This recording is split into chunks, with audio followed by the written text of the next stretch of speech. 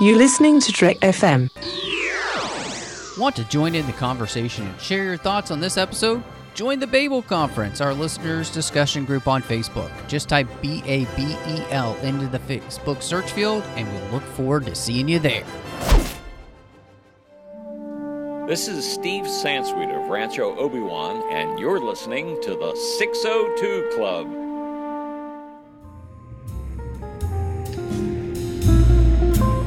There was a little bar in Mill Valley where all the Starfleet trainees used to go. The 602 Club. You know it. I was there more times than I can remember.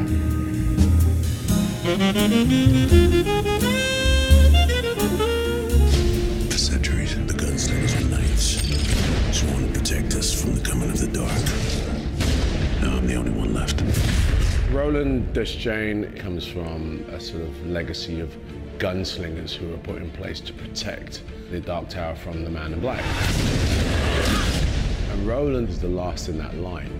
The Dark Tower is at the center of the universe. The tower protects our world from chaos and death. If it falls, hell will be unleashed. The Man in Black, he's the evil in this battle of good versus evil. He's like the devil, isn't he? No, he's worse. I need to bring down that tower. You can't stop what's coming. Death always wins. I'm sworn to defend the tower. I'll stop at nothing to protect it. Roland is actually the only one that could bring me down. Darkness is your weapon. Guns are mine. When I started the Dark Tower, I really saw the gunslinger as this kind of concentrated force. The Dark Tower has always been really important to me, and to see the gunslinger come to life in film with Idris Elba, it's really incredible. Do they have guns and bullets in your world? You're gonna like Earth a lot. All right, let's go. I do not aim with my hand. I aim with my eye. I do not shoot with my hand. I shoot with my mind. I do not kill with my gun. I kill with my heart. Welcome, everybody, to the 602 Club, coming at you from the Midworld world of, I don't remember what the Midworld world is called. Keystone Earth. Welcome Keystone to the Earth. 602. Well, oh yeah, we're coming live from Keystone Earth, Not So Live. Oh, man, I'm really screwing this up tonight. Keystone Earth, yes, where the 602 Club is just alive and hopping. Apparently, I've had too much to drink tonight. Ruby, no more. No more. No, thanks. No, this doesn't mean more. It means none. Okay. And we're going to be talking about The Dark Tower tonight, which has finally been released after being in development hell for quite, a lot of years. And so I'm excited to dive into this one to see how it is with my two guests. And back, 2 weeks in a row, Alice. I feel like that's a record right now. It is a record right now. I am back. Yes. Well, thank you so much for being back. Yeah, it's great to have you here. So, back as well. It's been a little while, but he volunteered and he's bravely gone to the midworld and back. It's Richard. Hey, how you doing, Matt? Yeah, I found my comfy chair. It's still in the corner over there with my cot. So, yeah, glad to be back. Yeah, I'm. Can you make your cot finally? Because Ruby keeps, getting really angry about that. Yeah. You probably need to change the sheets or the nylon out of that, I'm sure. I don't want to know. Guys. I bet people sleeping on it. That's it.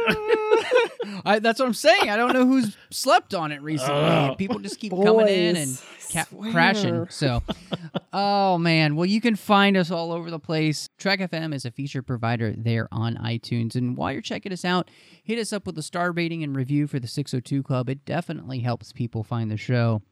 And really appreciate everybody who's already done that. And we have so many other shows there for you. Just a plethora of shows, I would say. And so make sure you check those out as well. You can find us on Twitter at TrekFM.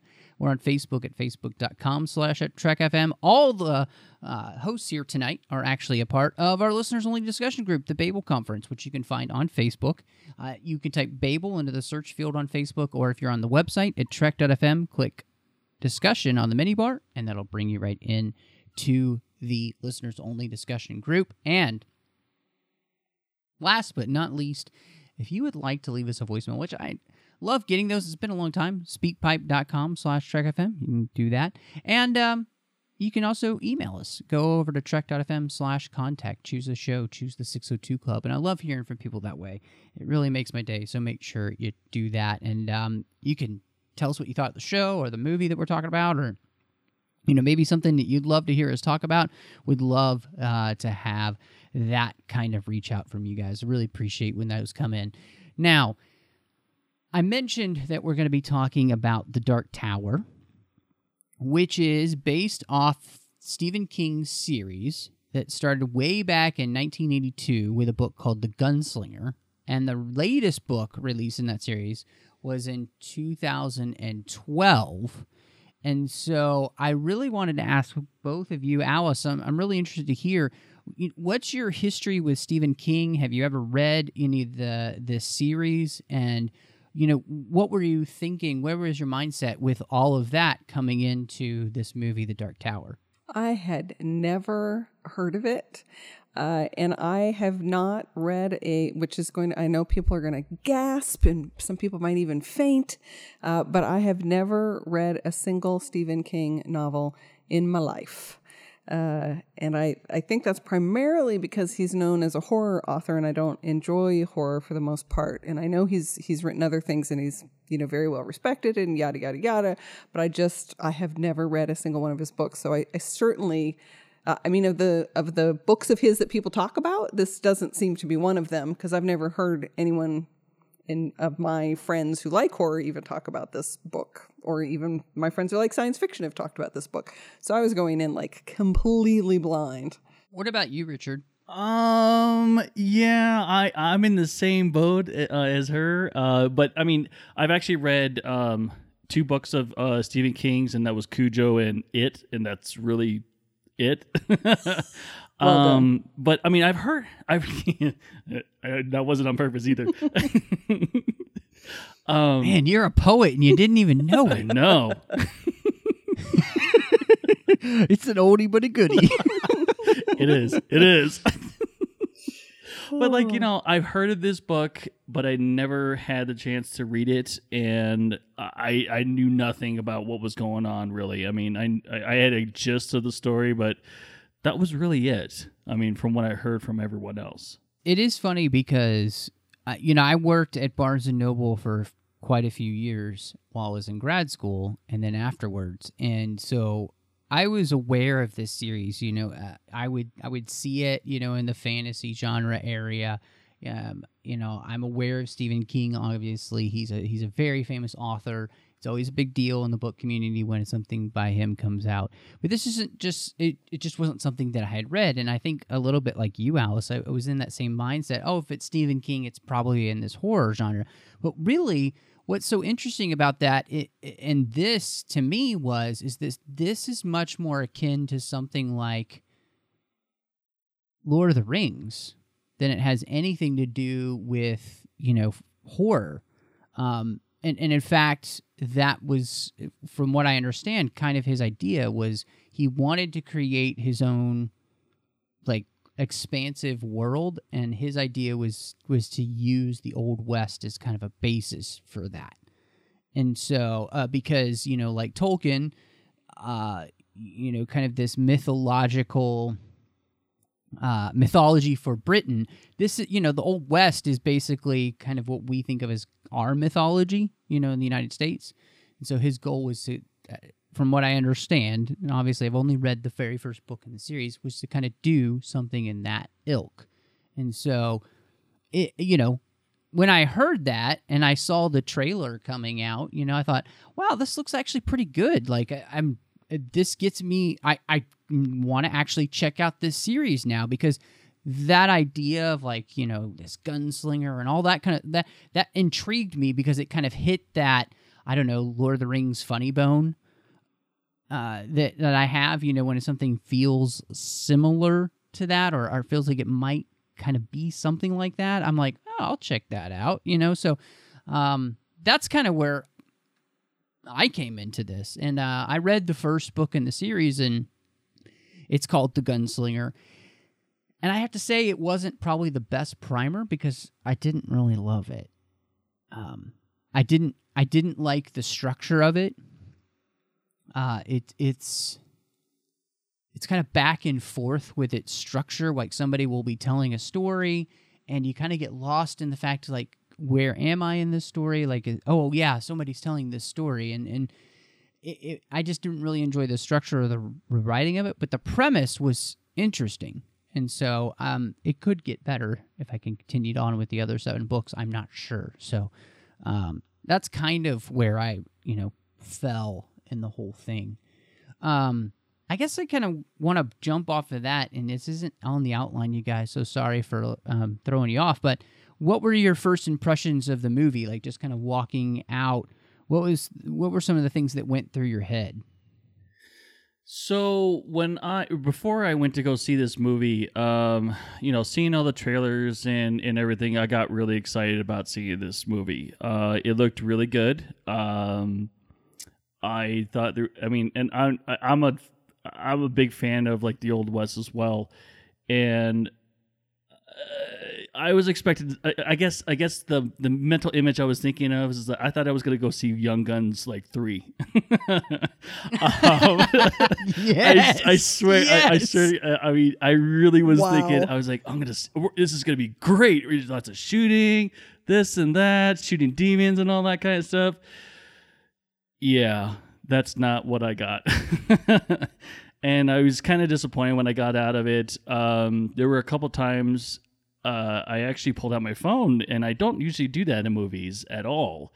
And there was a lot of dry spots, and I think the setup of the movie was off. I mean, I don't know. I just felt bored in some parts of it. Like it went too far into explaining something, like explain basically the world, how, like, was it 9? Is it 9 realms or something like that? Is that what it was? 9 worlds, something like that. That makes it sound like Isidril and Asgard. I don't remember. I can't remember how. I think there are. Basically, from what I remember and what you're describing is that, inside, in the middle of all of the universes is the tower. Right. I can't remember if they said how many universes I don't are know. in this, being guarded by the tower. I don't remember. Yeah. I mean, it's just. So I have only seen the movie once. So did I, and we saw right when it came out, and I was quite a bit disappointed in the movie, to be quite honest. So, yeah. So I was going in, as I mentioned previously, completely blind, and not having known this history about him wanting to do a Tolkien-like world. I didn't get that at all. I mean, that's just, nope. That's not what I got at all. And I will... agree that it was like this weird mix for me of oversplaining and undersplaining, because when the movie started, I was like, what the frack is going on? I don't know who these people are. I don't know what's happening. It doesn't make any sense. Where, if we're going to compare it to Lord of the Rings, where is my Galadriel's explanation of the history that's come before, so I at least can have my footings. And I have to agree with Richard that I found myself straight up bored a lot of the time, or sitting there going like, why do I care? I really had a hard time feeling emotionally attached to the young man in the story. In all the Matthew McConaughey's character, what's his name? Walter? Something? I think it's Walter. Something very funny like that. Walter. The Man in Black. The Man in Black. None of the deaths that he causes in the film seem particularly impactful to any of the characters around. I know they're supposed to be, and the actors are acting, but I couldn't feel what they were feeling. I don't know how to explain it. And usually I'm like the world's worst sympathetic crier. You know, if one person starts to shed a tear in a movie, I'm like bawling, you know, but I could not get emotionally attached to any of these characters.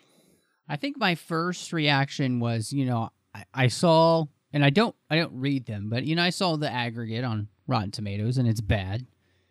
And so going into this movie, though, I also had some more familiarity with it. And so I kind of had some of what to expect. And I have a general knowledge, I guess, of the world and everything.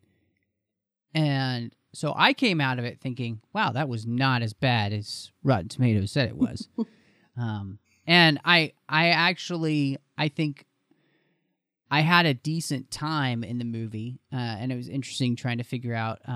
I could tell, and I think this is the thing that both of you are saying. It's like you can, I think, legitimately tell that this comes from 8 books, and they're just kind of stitching together certain things, and it maybe never feels the cohesion that it needs to have as a story. And I think, Alice, you're right to point out, when you're going to plop somebody specifically into a different realm, you should probably explain the rules of that realm a little bit with a Galadriel-like, you know, explanation. And you had Dennis Haysbert, right, play Idris Elba's dad, Roland's dad. Like, why don't you have that wonderful voice narrate like 3 minutes of like the history of the gunslingers, so that, you know, you have an understanding of what's happening, why it's happening, and so you kind of are invested, you know, the moment that things go really bad for them. So I'm not there completely with you guys like that. I think like I was bored at any point, because I think I was really interested to see where it was going to go. But I did come out thinking like, I mean, you know, I guess we're kind of giving it away, but it's kind of average movie, you know, like it doesn't do that thing that it needs to do, especially to kind of like launch a franchise like this, where it really is able to grab you with that first movie and kind of give you the full on, like, this is why you should love this. Mm-hmm. So I think in the end we're all kind of saying the same thing. So, and it's too bad too, because knowing that Stephen King, you know, has these 8 books of this series and kind of what he wanted to do with it, I feel like you could have done something pretty cool. And I don't, you know, not being like somebody who's read the entire series and knows everything and knows where they pulled from and all that kind of stuff, I can tell that this probably isn't the best effort you can give it. So when I see a film that I feel is highly average, I always think to myself, I wonder what's on the cutting room floor. You know, I wonder if there's material that was shot that in the editing fell away or not. You know, like I wonder. I always wonder sort of where it fell apart. You know, did the producers come in and slash it? Was it truly just not led well from the director's chair? Did it get fracked up in post? You know, like where did it all go wrong? Yeah, I was actually thinking about it as Matt was actually talking, that maybe there was extra, like you were saying, like extra footage that maybe that whole explanation that we were wanting is deleted for some reason to make it an hour and a half. Because I mean, for some reason, it felt like a 3-hour movie to me, or at least to me it did, even though it was like an hour and a half. It just, I don't know. It's just the way they were explaining things just felt long.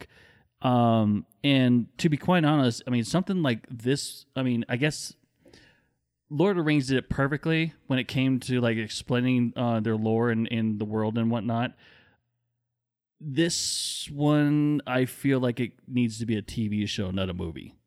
I mean, to do that kind of explaining and whatnot, because I just think that you can't just jump in the middle of this whole entire world and not and not be lost and be like, and then write it off as like one of those movies that are like, as they say, flavorless and colorless. But yeah, I mean, I really think they could have. I mean, it's an interesting story. Don't get me wrong. I did like what the contact was, but the way they presented it, I think it could have been rearranged and done a little bit differently. So no, I absolutely love your idea, Richard. The way to fix this is that, this is the strange thing about this. I know that their goal was to have movies and a TV show and to kind of go back and forth. And which is kind of a strange idea in the first place. But I absolutely agree with you. Like a Netflix, an AMC, somebody like that could do this show, and I think you could do it really well. Westworld, heck, does Western stuff. So you could totally do this as a TV show, and I feel like we'd get what we're all asking for, which is our gunsplaining.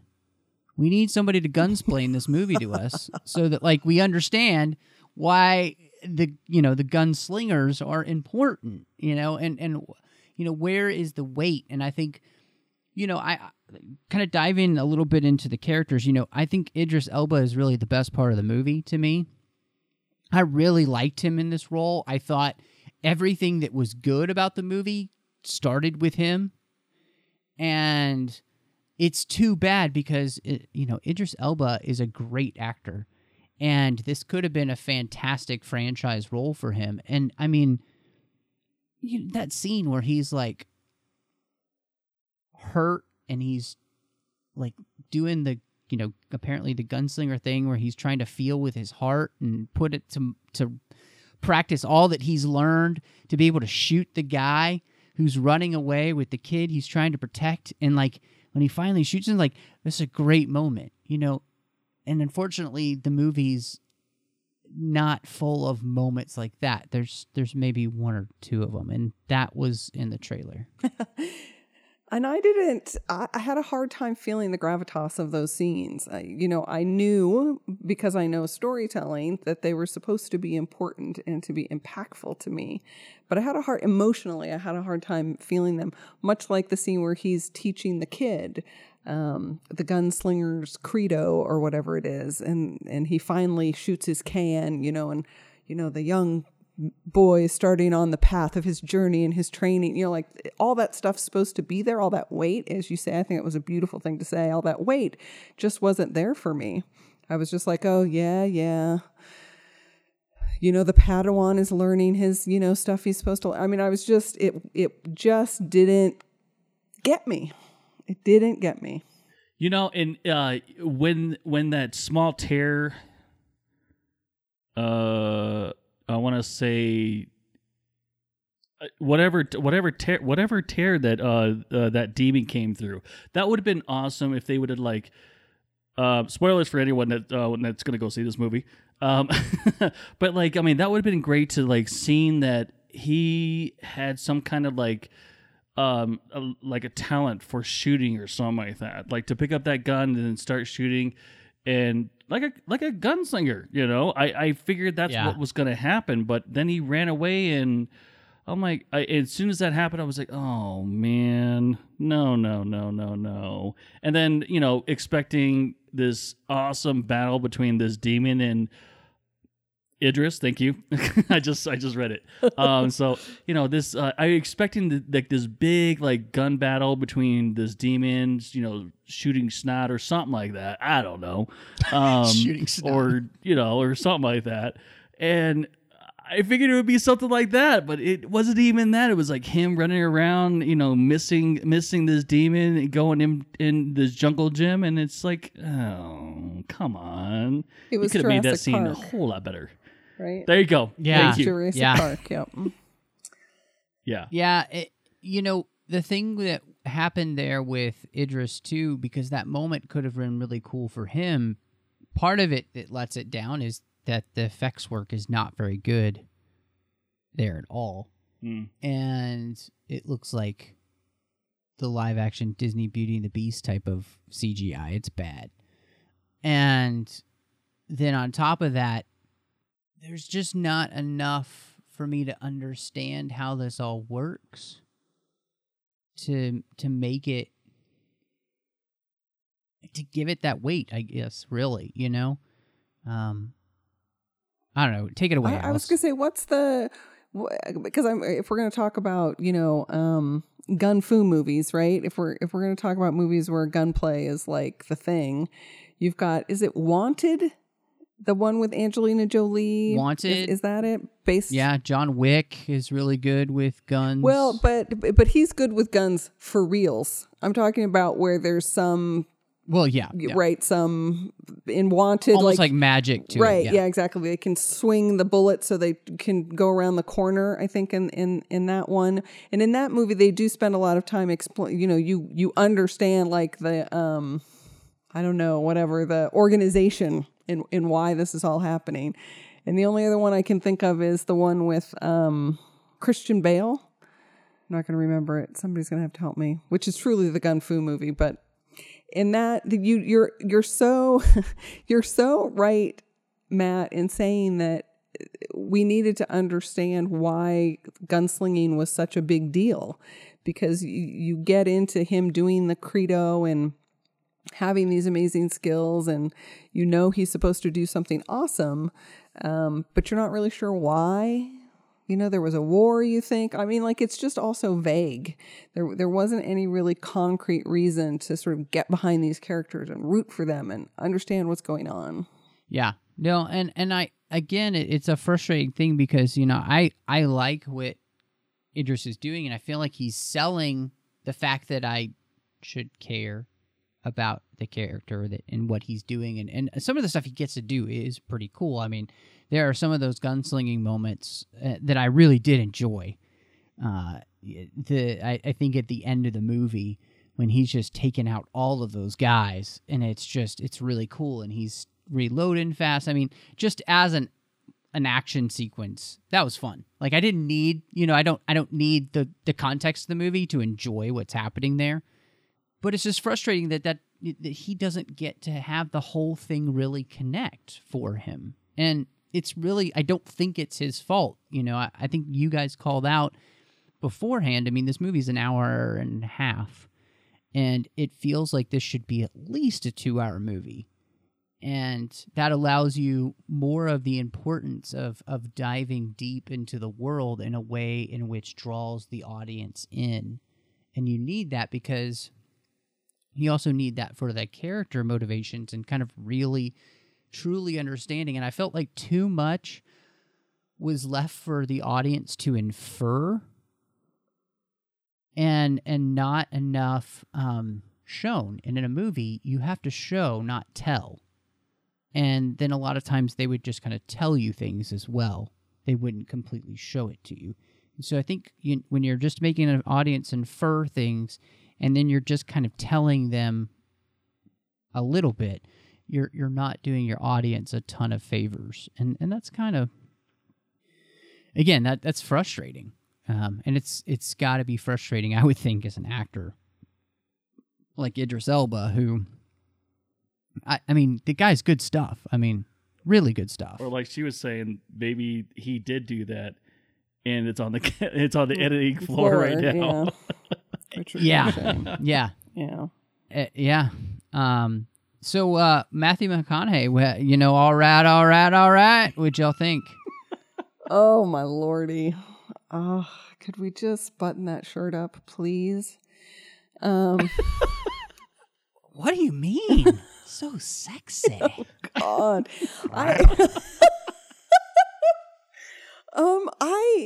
We talk a lot about having a quote unquote a good villain, meaning there's a meaty villain, a villain that's not a stereotype or common or whatever. And there was very little, if anything, that I liked about Matthew McConaughey's character, for one, and performance for two. You know, he was he's kind of like a slimy used car salesman with the ability to kill with words, you know, and it didn't work for me at all. So he's the devil. Basically, yes. in that stereotype, yes. that sexy is always associated with evil. which isn't something I think it should be. But anyway, you're right. I mean, it's hilarious. Did you guys relate to that character at all? Well, I didn't relate to him. He's the devil. Me either. Oh, come on. I know you guys have those sexy black shirts and you like to, look at you right. I can see you right now. No. Matthew McConaughey is fantastic. It's funny because I just rewatched recently Interstellar. He's so good in that movie. And I think, again, it, like Idris Elba, the material just lets him down.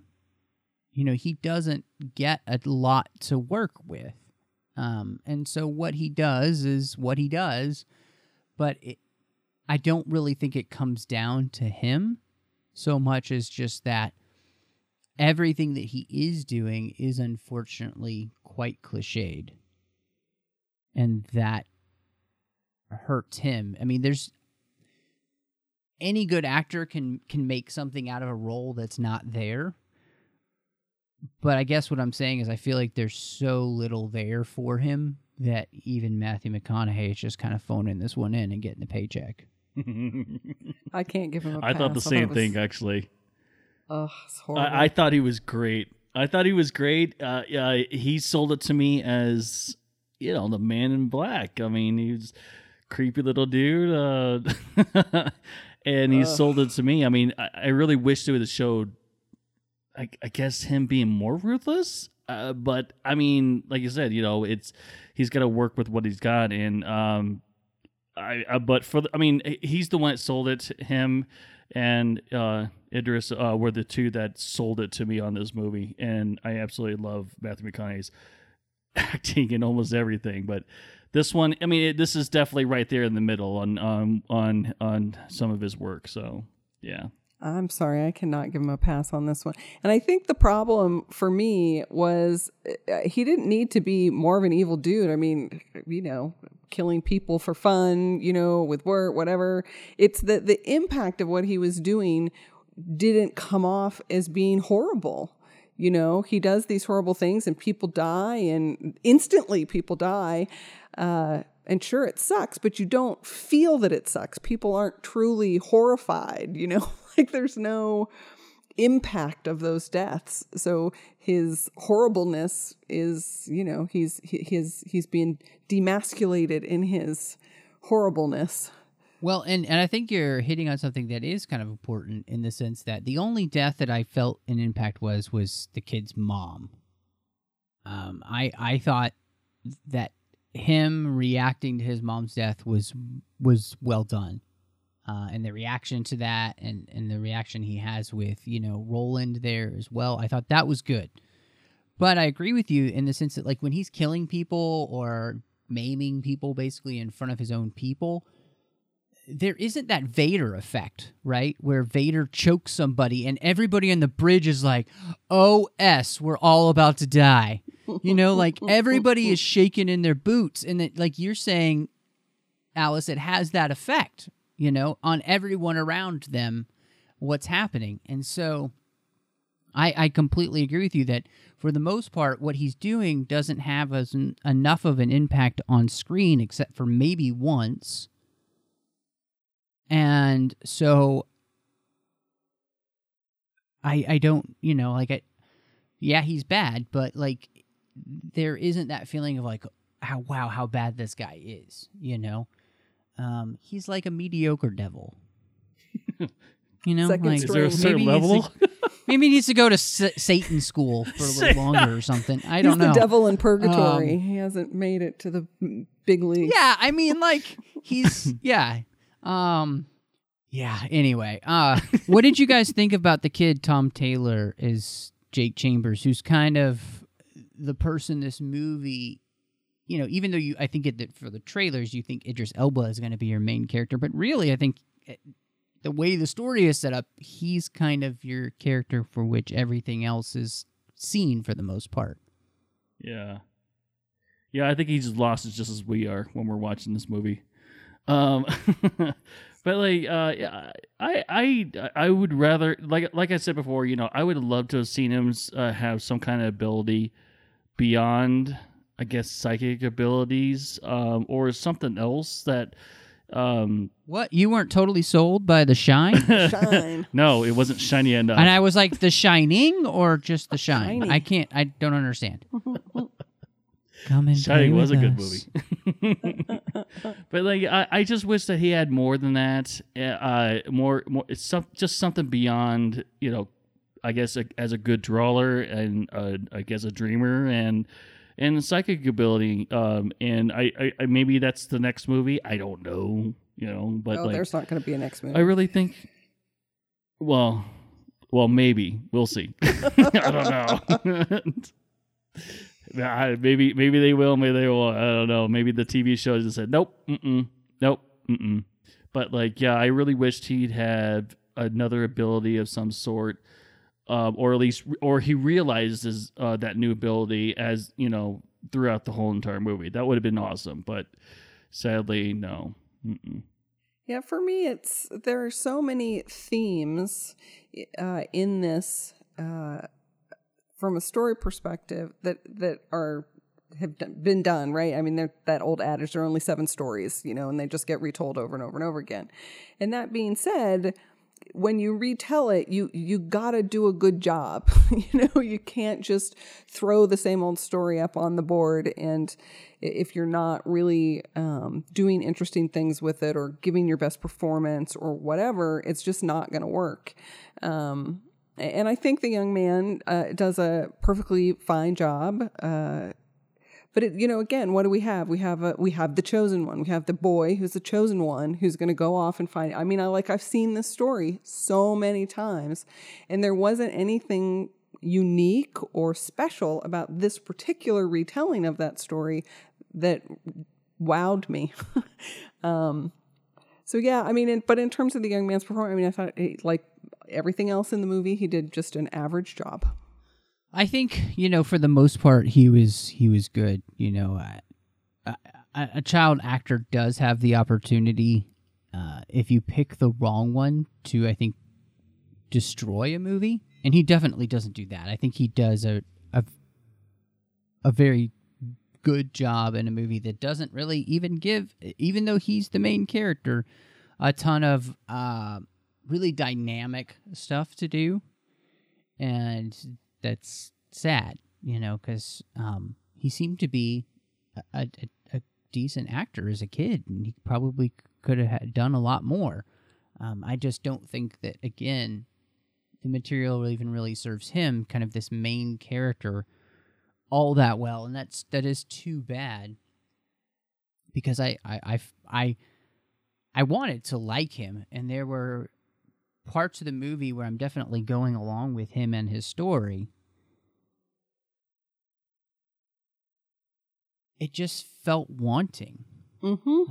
Like you're saying, Alice, it just feels wanting. You feel like there should be something more, and there just never is completely, and that is frustrating. And one of the things that was, Alice, I'm going to pull out some stuff, some themes, but one of the things I did kind of think was interesting, and I would have liked to really seen more of, and I think this is where the whole world building aspect comes in, is that whole idea of forgotten father. And they have that whole creed, I do not aim with your hand. He who aims with his hand forgets the face of his father. And this thing keeps getting repeated. And I was trying to figure out, like, what does that mean in the story? Like, because they never explain it to you other than it's this creed of the gunslinger. But I thought it was interesting because it kind of seemed, at least to me, how I was started to read it, was just almost the idea, you forget the face of your father. It kind of is this idea of kind of forgetting what our parents have taught us, and that parents are the ones that are most responsible in a child's life of teaching them what's right and wrong. And it made me think of the proverb, if you train up a child the way he will go, he will not, when he's old, he won't depart from it. And so really, forgetting the face of your father is forgetting the values and morals and the principles to which your parents instill in you, because they know those are the ones that life is best lived by. But I really just wanted this theme to be like more explained, like because it seemed like a really big deal, but I don't feel like they ever really move it forward. Does that make sense to anyone? Yes. The fact that they didn't that they didn't move it forward, yes, that's very true. No, I mean I can see, and if taking it that way, the when they try and make the funny with it when they're in the modern world in Keystone Earth, and Idris Elba, says it to the young ladies who are dressed perhaps a little bit provocatively, and he says, "You've forgotten the face of your father." And that to me sort of backs up sort of what you're saying in terms of this morality piece. If only someone would have told Matthew McConaughey that, we would have been better. But anyway, no, I can totally see where you're coming from. Cover it up, Matthew. Cover it up. That's what Alice is saying. Right. Well, he definitely dishonors his father. He's not evil enough, so that's for sure. Oh, and what about those two characters? I mean, there's so much in this movie where I just was like, who are these people and why do I care? The weird rat woman character where he says something to her about how, put on a pretty face and you'll, be liked or whatever. God, there was so much weird misogyny in this movie. And then the very human boy-like character that's in that same, who's running the machinery. I was like, who is that dude? And why does he seem to be a main character? Because I don't know who the hell he is and I don't really care about him. Again, it was one of those things where there's so much about the movie you're left to kind of like infer or you just don't know.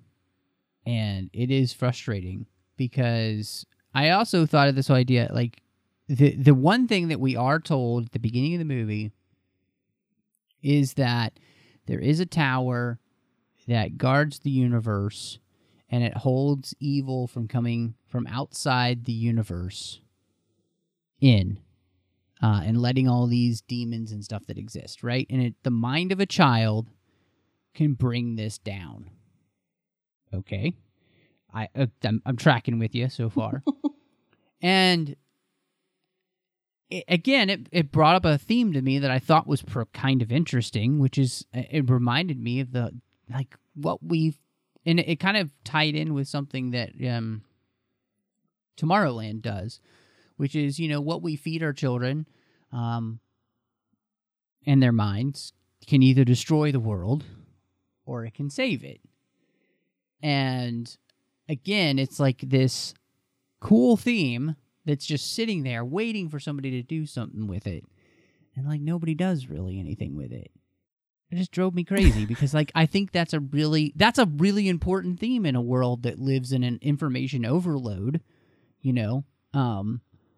but I don't know. It really frustrated me.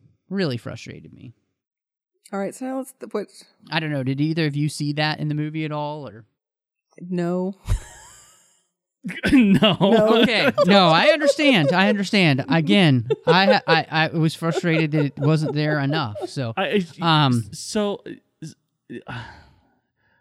don't know. So many questions just went through my head. But like, it's like, okay, I understand the gunslingers protect the tower or whatnot and fight the demons and evil and that's outside the universe that's trying to come in. But like, you would think that, I guess I'm mixing Lord of the Rings with it. You would think a mage, like a child or something like that, is protecting it too or something like that. I mean, I get what you're saying. It feels like there's no one there at the tower anyway when it gets hit. I mean, it looks like a big, like phallus. Yeah. It looks like a huge, like massive. I mean, it's not even as cool as any of the towers you saw in Lord of the Rings. Right. Right. Yeah. The structure. I mean, obviously, it's not as tall. There's a national monument over in Wyoming. I can't remember what it's called. Devil's Tower. Thank you. Yeah. Devil's Tower. It's amazing. Yes. Looking. Yeah. I've been there before, but I just couldn't remember what it was. But like, yeah, that's what it reminded me of. And it was like, there's not much to it. It doesn't look like anyone's home either. Yeah. Apparently nobody lives in the tower, but the one theme that I did think was in the movie enough and it was interesting is revenge enough? And kind of almost like the Lord of the Rings elves, where Galadriel talks about fighting the long defeat. You know, Roland has given up this fight. He's lost everybody. All he cares about is revenge. And the seer in the city that they go to, Ara, tells him, isn't that why we're losing? Because everybody stopped fighting.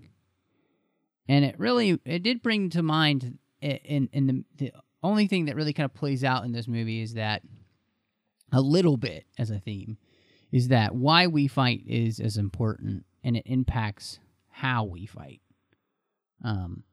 And that revenge isn't enough to try and save the world with. And I thought that was relatively interesting, because especially with what the seer comes at him with, it's like, we're losing because everybody just stopped doing anything. Like, it's like people stopped caring. You know, we just put our heads in the sand, and in the world in which we live, I was like, okay, that's pretty resonant. Again, they could have played it out a little bit more, but I thought, wow, that's something that at least has something good to say, I think.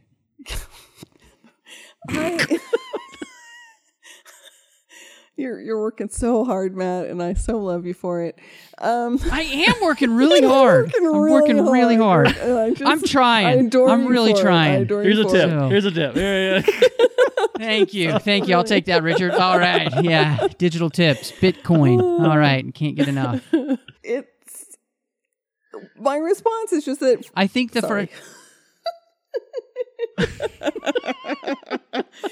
for me, here's another one. Yep, there you go. Oh, take that one too. For me, it falls back to that same thing where, is revenge worth it? Is a story that I've seen. I've read it in a ton of books. I've seen it in a ton of movies. And how this particular film presented that story, again, it just wasn't enough. It wasn't enough. It wasn't strong enough. It wasn't different enough. It wasn't passionate enough. It just, was a C- effort. It wasn't enough. Yeah. No, and I absolutely 100% agree with you. And that's the disappointing thing, is that, and I guess let's just hop to our ratings. I think it's time. I'm going to go first. I don't usually go first, but I'm going to go first. I think that's the funny thing about this movie. And Richard, you said it earlier, this movie has some really interesting premises, right? And obviously, if this is a 8-book series by Stephen King, and it's loved the world over by people around the world, there's something to it. And I don't feel like that the filmmakers were able to pull together enough of that to help us as novices understand what it is that people love about this. Now, there's some hints in there, but it's just not enough to make me a fan. And I say that because if you, and I think it's fair to go to the Lord of the Rings films and to know that those movies made a ton of people Lord of the Rings fans who then went and read the books afterwards. The same thing had happened with the Harry Potter movies. And so, if a movie is based on a book and the movie is good enough, it drives people to the source material, and they keep going with it. And the movies then continue in the series, and they get more and more, positive. More and more people go to them, they get more and more money, and you see that happening with the best franchises. And what happens here is they are not able to capture enough of the spirit of the Dark Tower universe that allows me to feel like, okay, I get enough in this world. This is a great first movie, and now I want to go to the next movie. Because I don't really care if there's a next movie at this point, and that's disappointing. And I think part of the problem, and I'm going to be a little long-winded here, so just bear with me. We talked about the Planet of the Apes trilogy that they just completed, the Caesar story.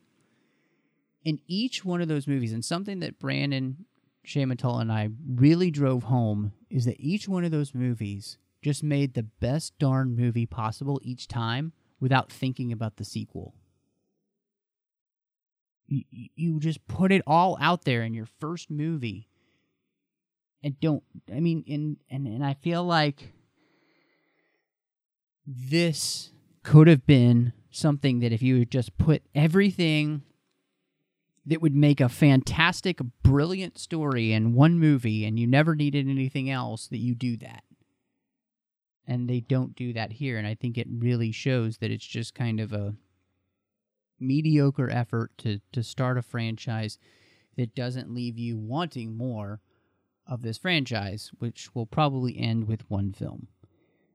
And most likely, it'll probably just end up being a TV show, which maybe it should have just been in the first place. Maybe that's the better form of telling this story. So I'm going to be generous. I'm going to say that this is 3 out of 5 stars. But that is being very generous. And part of that is because I did like Idris Elba in the movie. And there were some really cool scenes. But on a whole, I wouldn't recommend you then take my 3-star rating and go pay $12 to go see it in the movie theater. No. It'll come up on Netflix. Watch it then. Maybe Mystery Science Theater 3000 it with your friends. So, yeah. What about you, Alice? I give it 2 out of 5. I really wish I would have gone to see Atomic Blonde. Oh, that's out? Oh. It is out, yeah. It was I gotta go 7:30 Atomic Blonde or 7:40 Dark Tower, and I really wish I would have gone to see the Atomic Blonde at 7:30. I'm sorry, Alice, okay? I'm sorry. Okay, I get it. You don't want to come back. It's fine. Richard, what about you?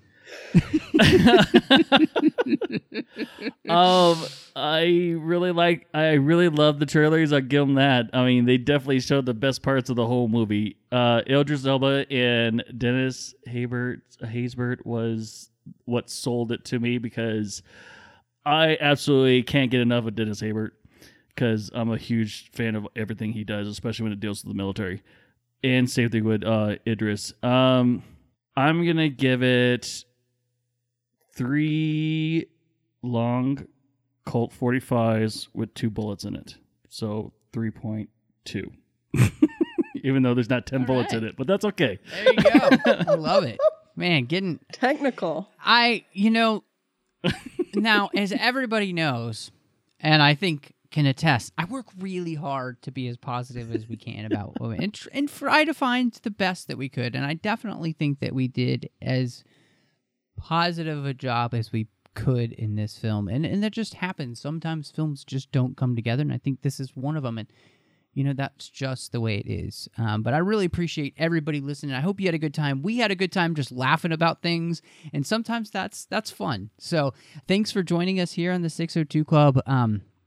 This is a big network, and I really want to thank associate producers I have through Patreon, Ken Tripp and Davis Grayson. Great guys, and they have been supporting the show for a long time.